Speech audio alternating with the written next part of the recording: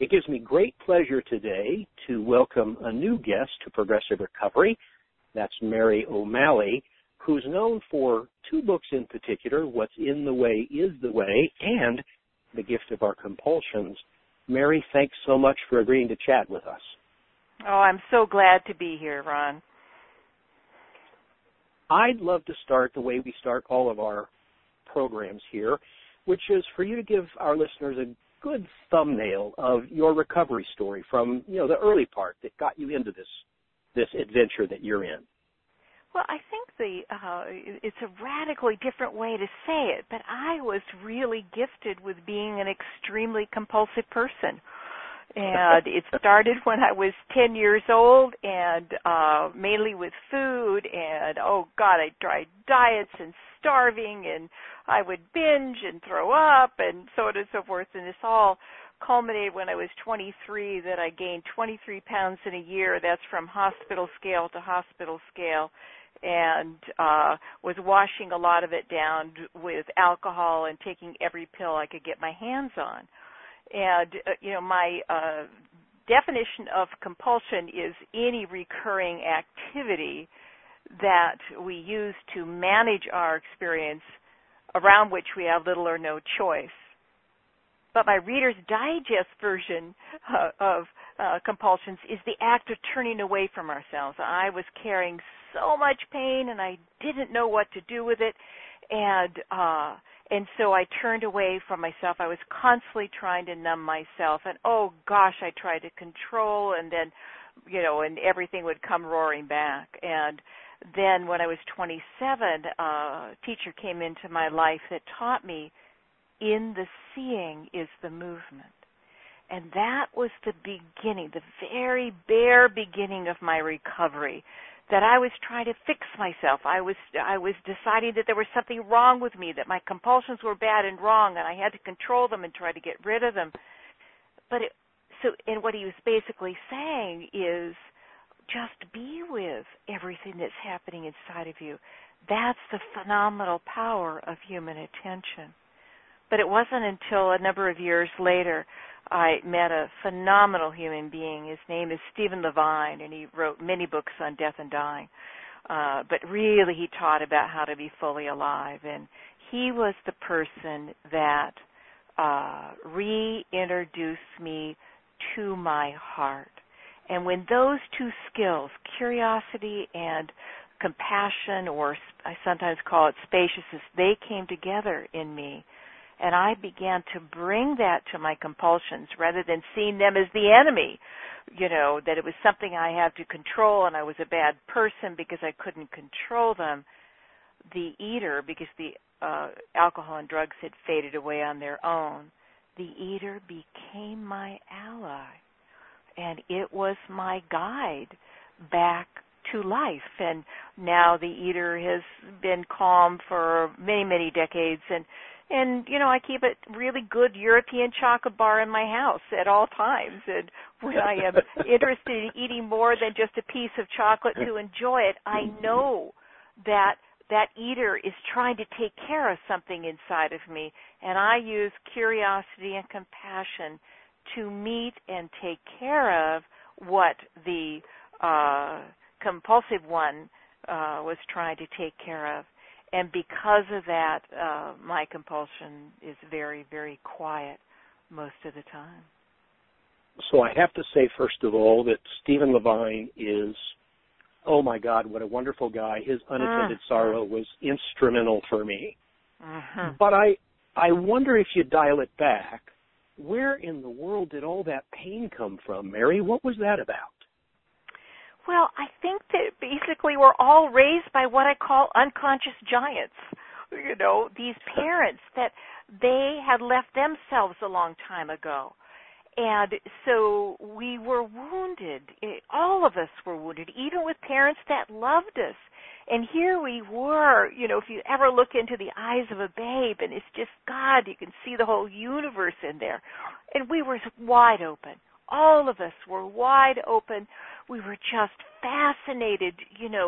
Asparagus wasn't necessarily something to eat. It was something to shampoo in your hair. we had no ideas about life. There was a time when there was no thoughts in our head. And into this wide open space came the unconsciousness of our parents. So slowly and surely we began to hold our breath, to tighten our body, to get away from these really deep feelings we felt when we were young, that there was nobody there to help us with them. Let's say you had this wonderful goldfish, and let's call him Henry, and he was beside your bed, and it had a light behind it at night, and you and Henry would just commune, because to you he was so much more than a goldfish. And one day you wake up and Henry's dead. And you're just crying, and you go to your parents, and they say, it was only a goldfish, we'll buy you another one. And then you cry more, and you say, come on, stop being such a sissy, grow up. And then you go to your room, and you're just not only heartbroken about Henry, but heartbroken that you're all alone in what you are experiencing.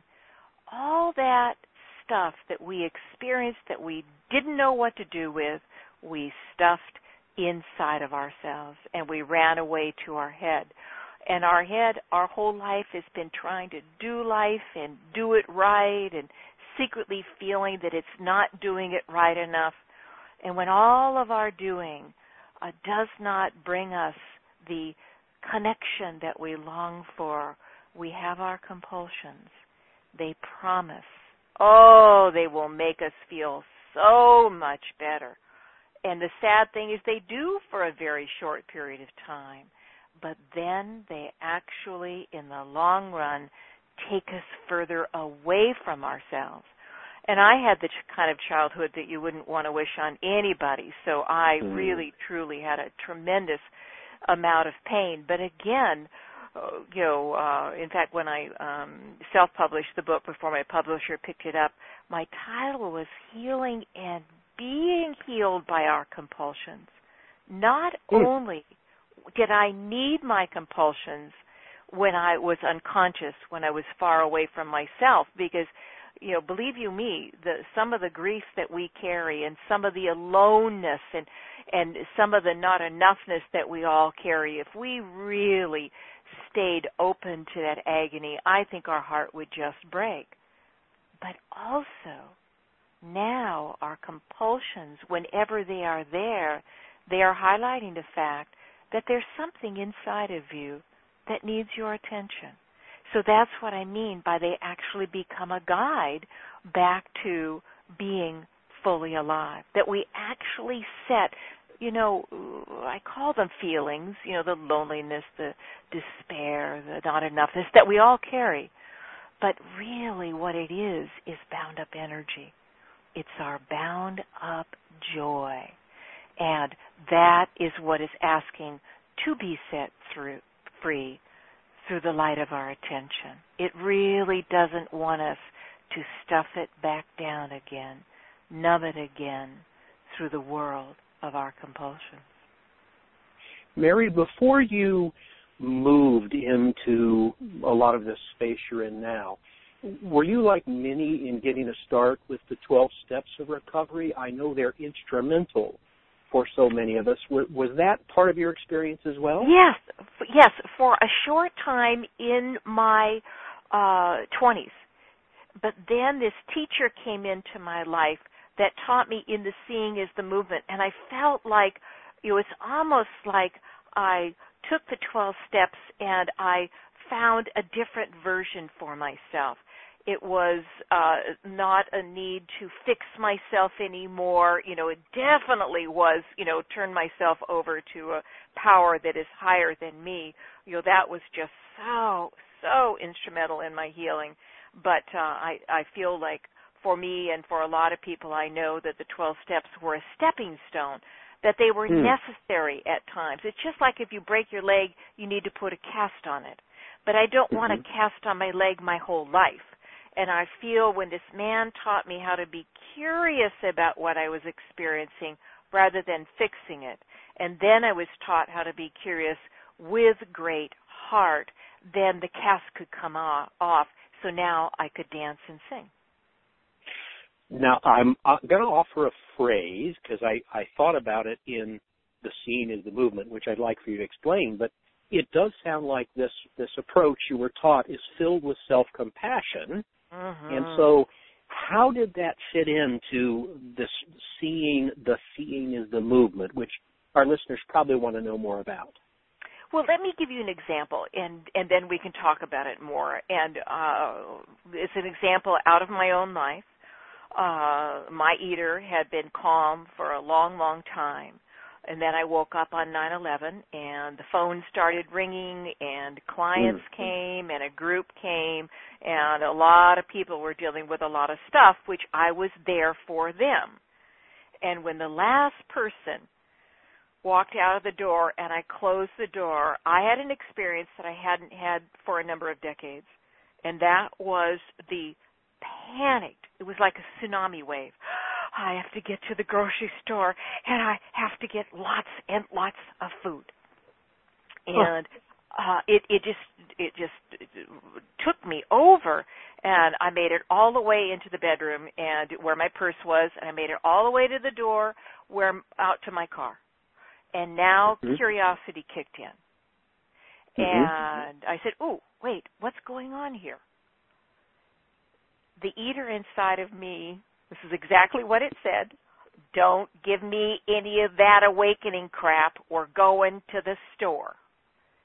Now, if I had said, "No, we're not," by far the compulsive eater would have taken over. That's the statistic from the U.S. Surgeons General. 98% of every pound that is lost in America is gained back, plus some within a year and a half. So what we actually resist and try to control controls us. That was what I was doing for all those years until I began to learn about curiosity and then couple it with compassion. So I said something that I oftentimes say, when the compulsive one does show up. Well, I just remind you, we don't feel very well when we take care of us in that way. Let's go take a walk. And the compulsive one said, "No, we're going to the store." Well, because I had created a relationship with it, a respect-filled relationship. Remember, I was saying, it was now not my enemy, it was my ally, it was my guide. I said to it, I'll tell you what, give me 5 minutes on the porch and let me go exploring.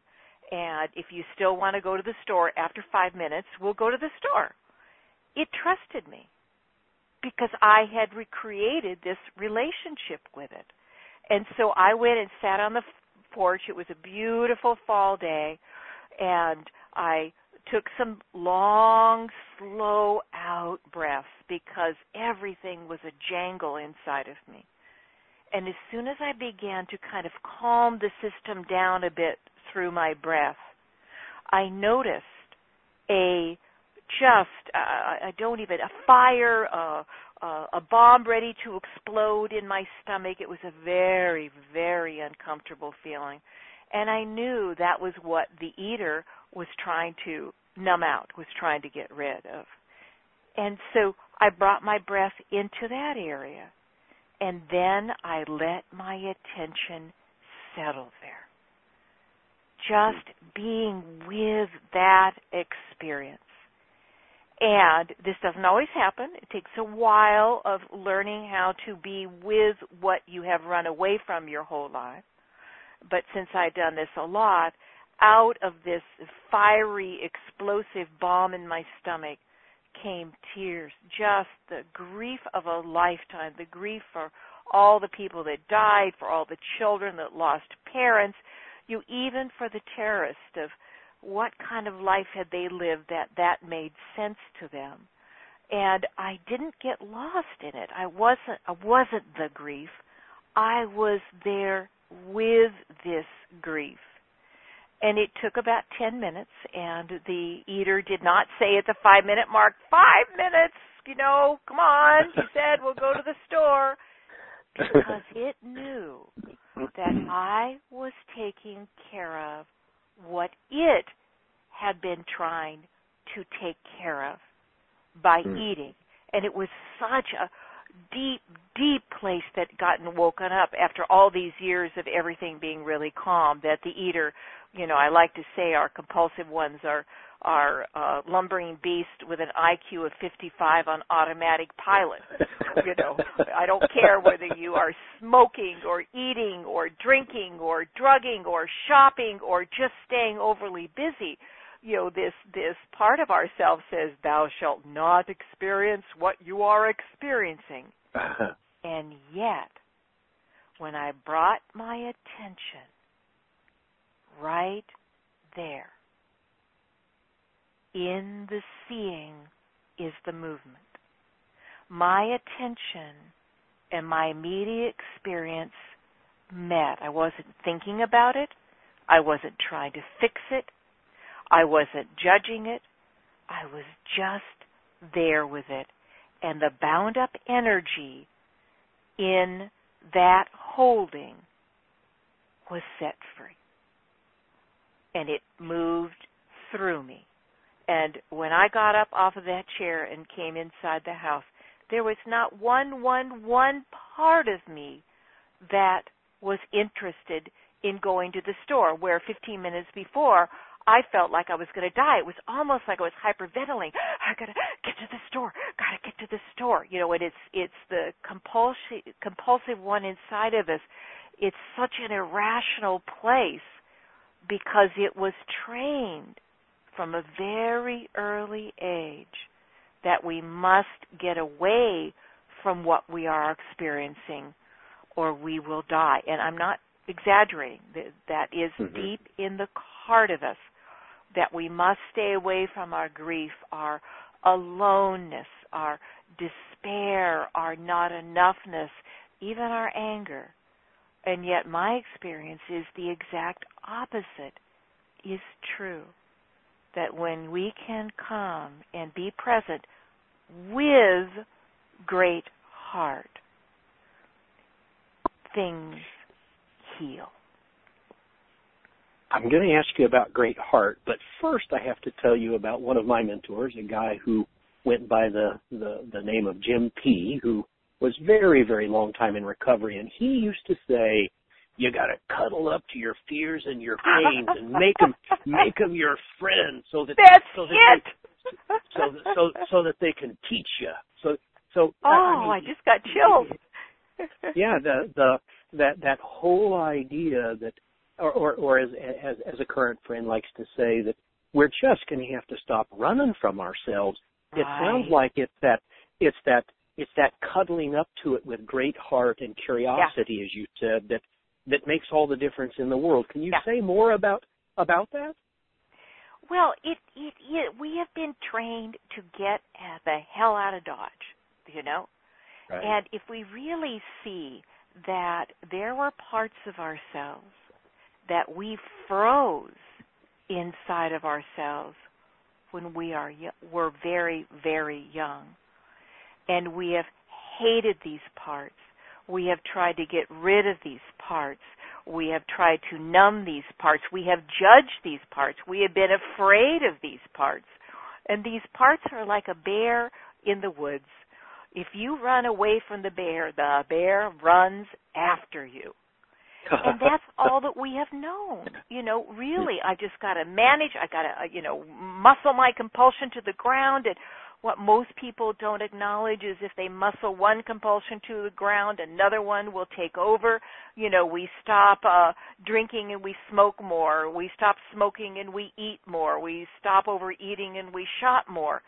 And so these parts, well, Carl Jung was the first person that basically said, we got a whole cast of characters in there, and to me, I am somebody that in those dark years, the year after I gained 97 pounds in a year, I tried to kill myself 3 times because all that numbing, all that trying to get away from it only made everything worse.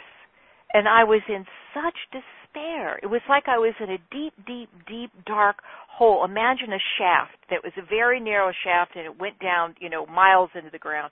And I just kept on slipping further and further into that hole until this teacher came into my life, and then Stephen came into my life and began to get me curious about the hole, began to get me curious about all the various parts of me, to not judge my anger, but to say hello, to not be afraid of this deep, dark despair, to keep it company, to not be totally frozen around our not enoughness, but to befriend it. That's what we long for. As we bring each of these moving parts that most of them our compulsion has been trying to manage, but as we bring them in a safe way, and that's why I write my books, because it's got to be in a safe way, as we bring them into the light of our kind, caring awareness, they get enfolded in our hearts, and we become what I call the whole human being. A whole human being isn't a perfect human being. There is no such thing as a perfect human being.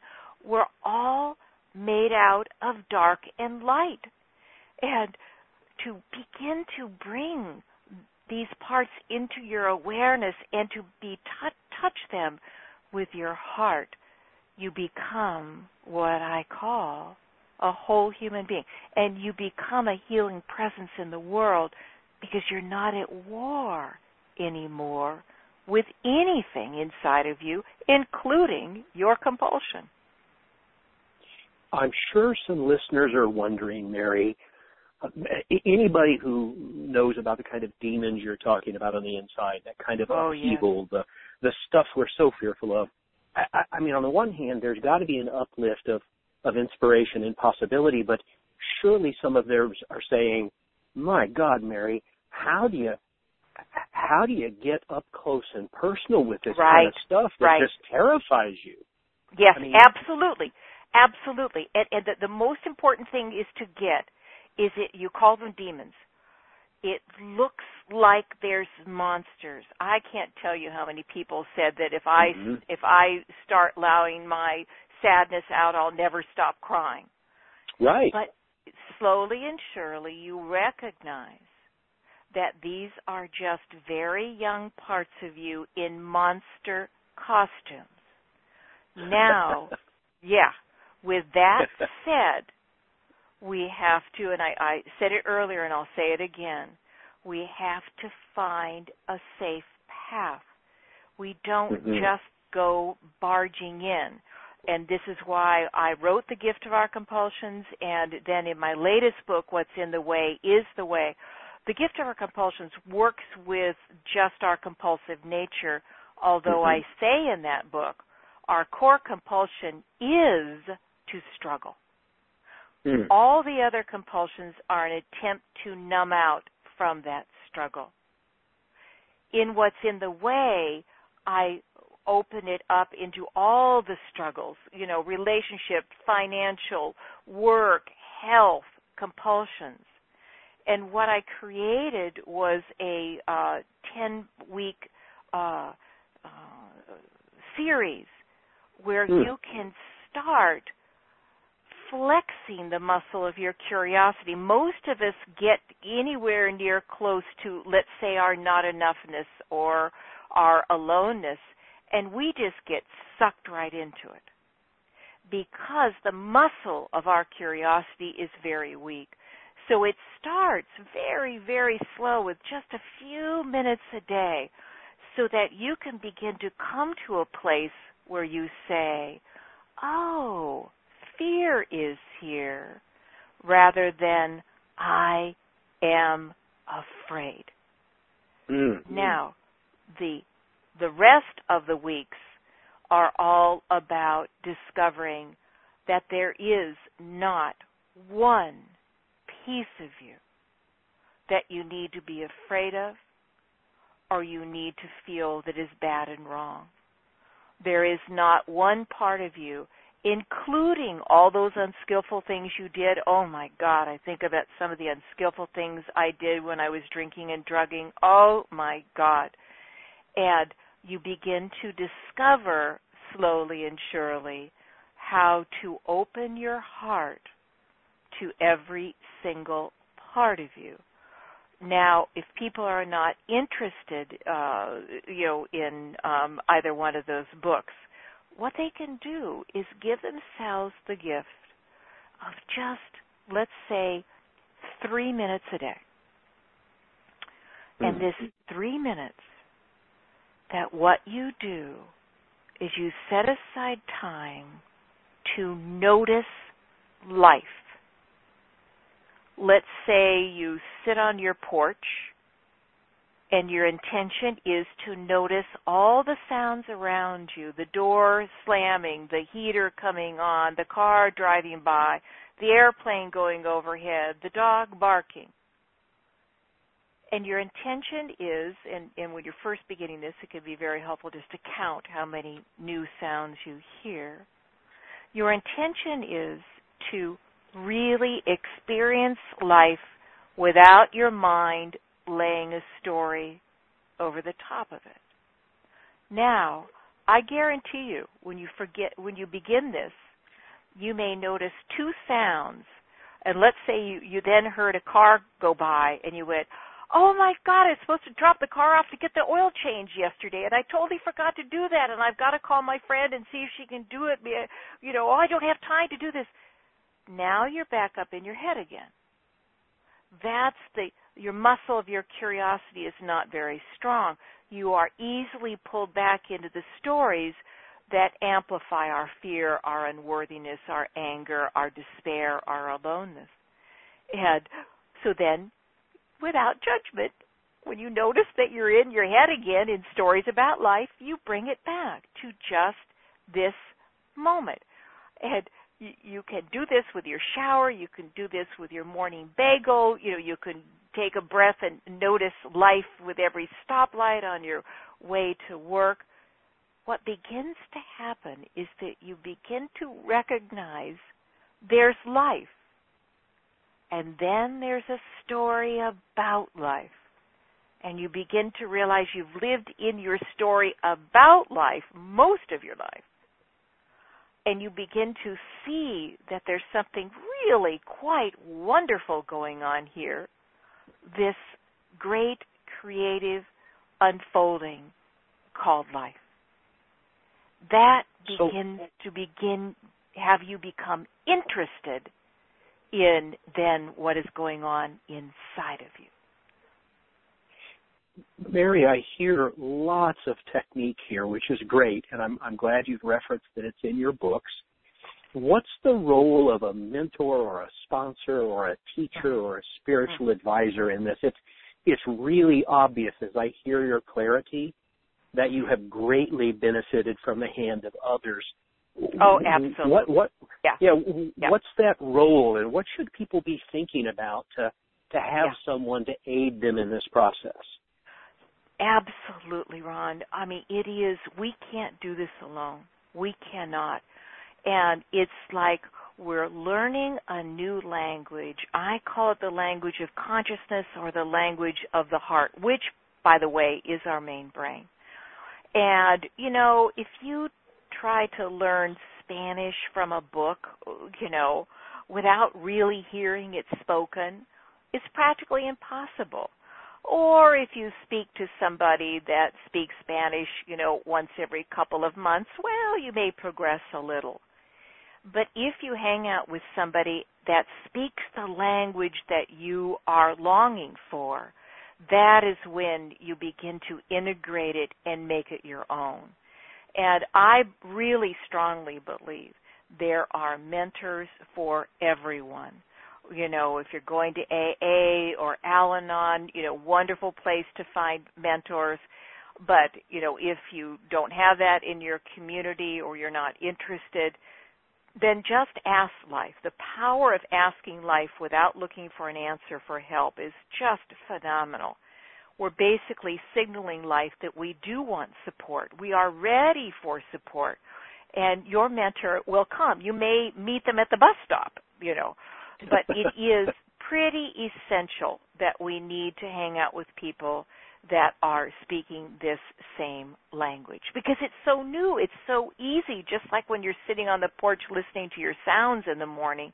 It's just so easy to get drawn back into that storyteller in your head that is always struggling with life. A question that rises for me, I hear resonating in all that you say, a real message of hope. Yeah. What's your life like? What is your life like today, having experienced so much of this healing and put so much of the past in the past where it belongs? What's that like for people when they do this work? You open back up again. That's the best way to say it, Ron. Joseph Campbell, the man that did all the wonderful series on myth on PBS, wrote many books, and on the very first page of his book, The Power of Myth, he put this quote, and I put it on the very first page of my very first book, which is called Belonging to Life. And this is the quote: "People say that what we're searching for is the meaning to life. I don't think that's what we're searching for at all.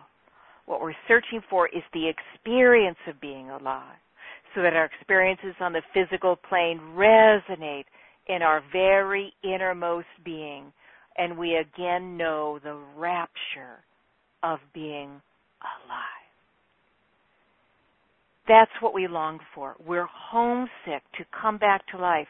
That rapture he's talking about is found right here in this moment. In some ways, because I knew the exact opposite, because I knew the kind of darkness that you very rarely survive from. And now my life is, I travel the world and I write books and I, speak in front of many, many people, and I see people individually and really lead groups and all this.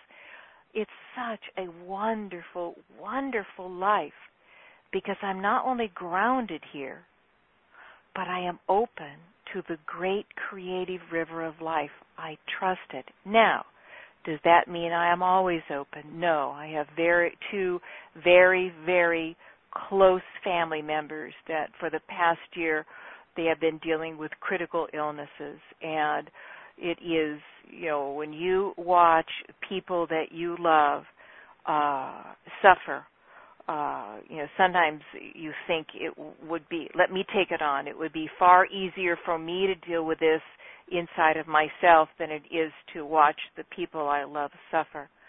So I've been describing my life as, I've been in a hurricane, a stage 5 hurricane, and most of the time I live in the eye of the hurricane.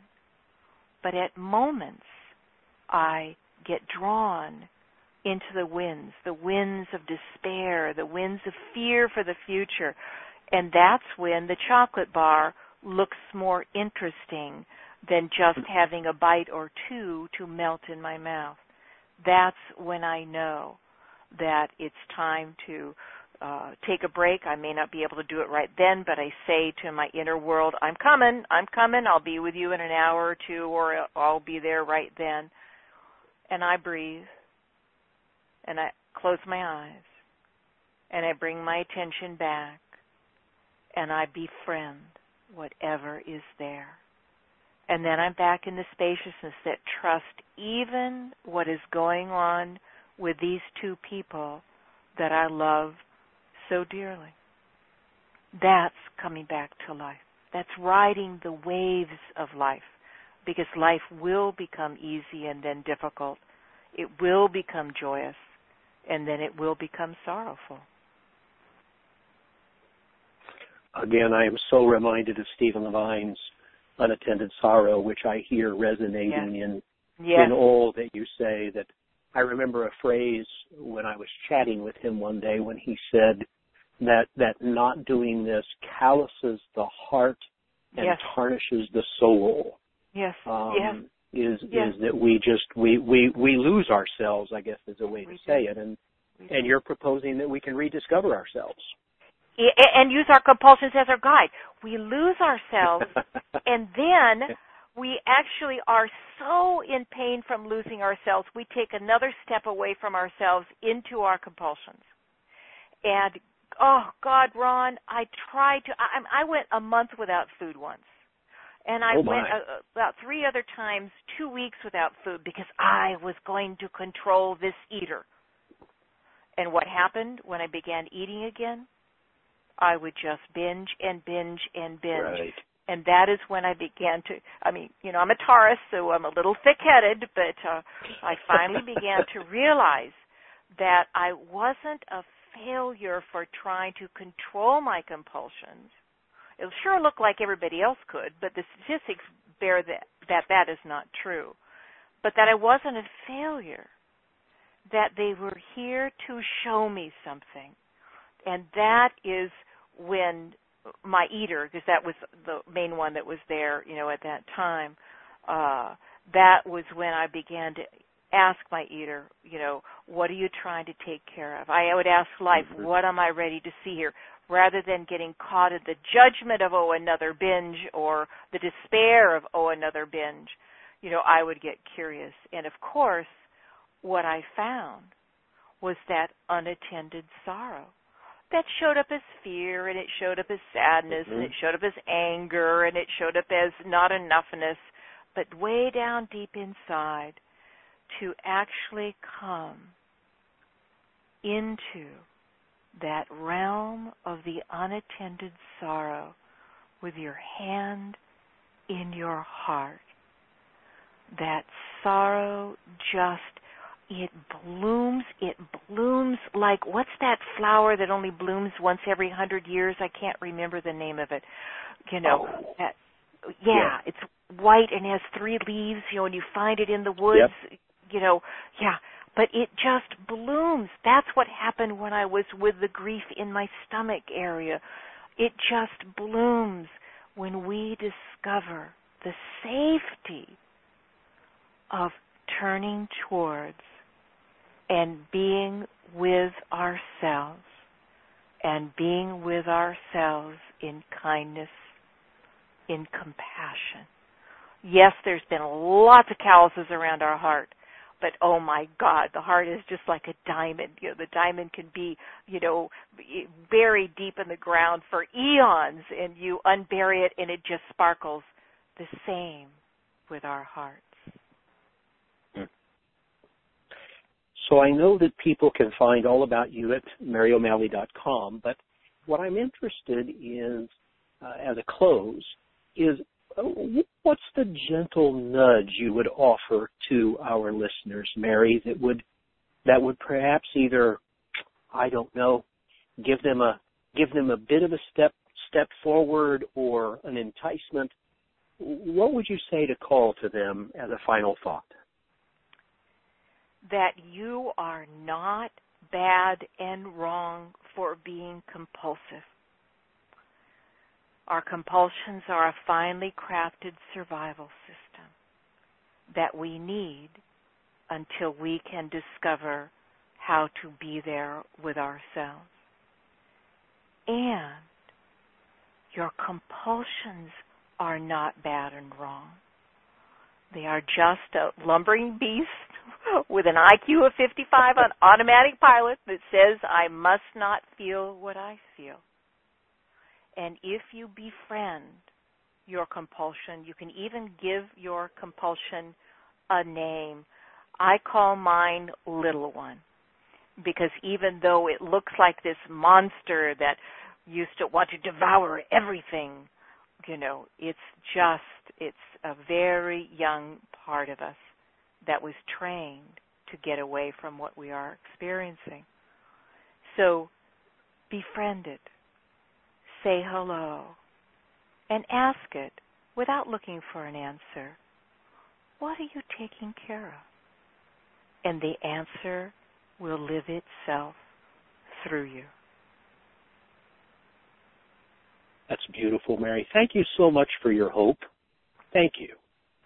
You are welcome.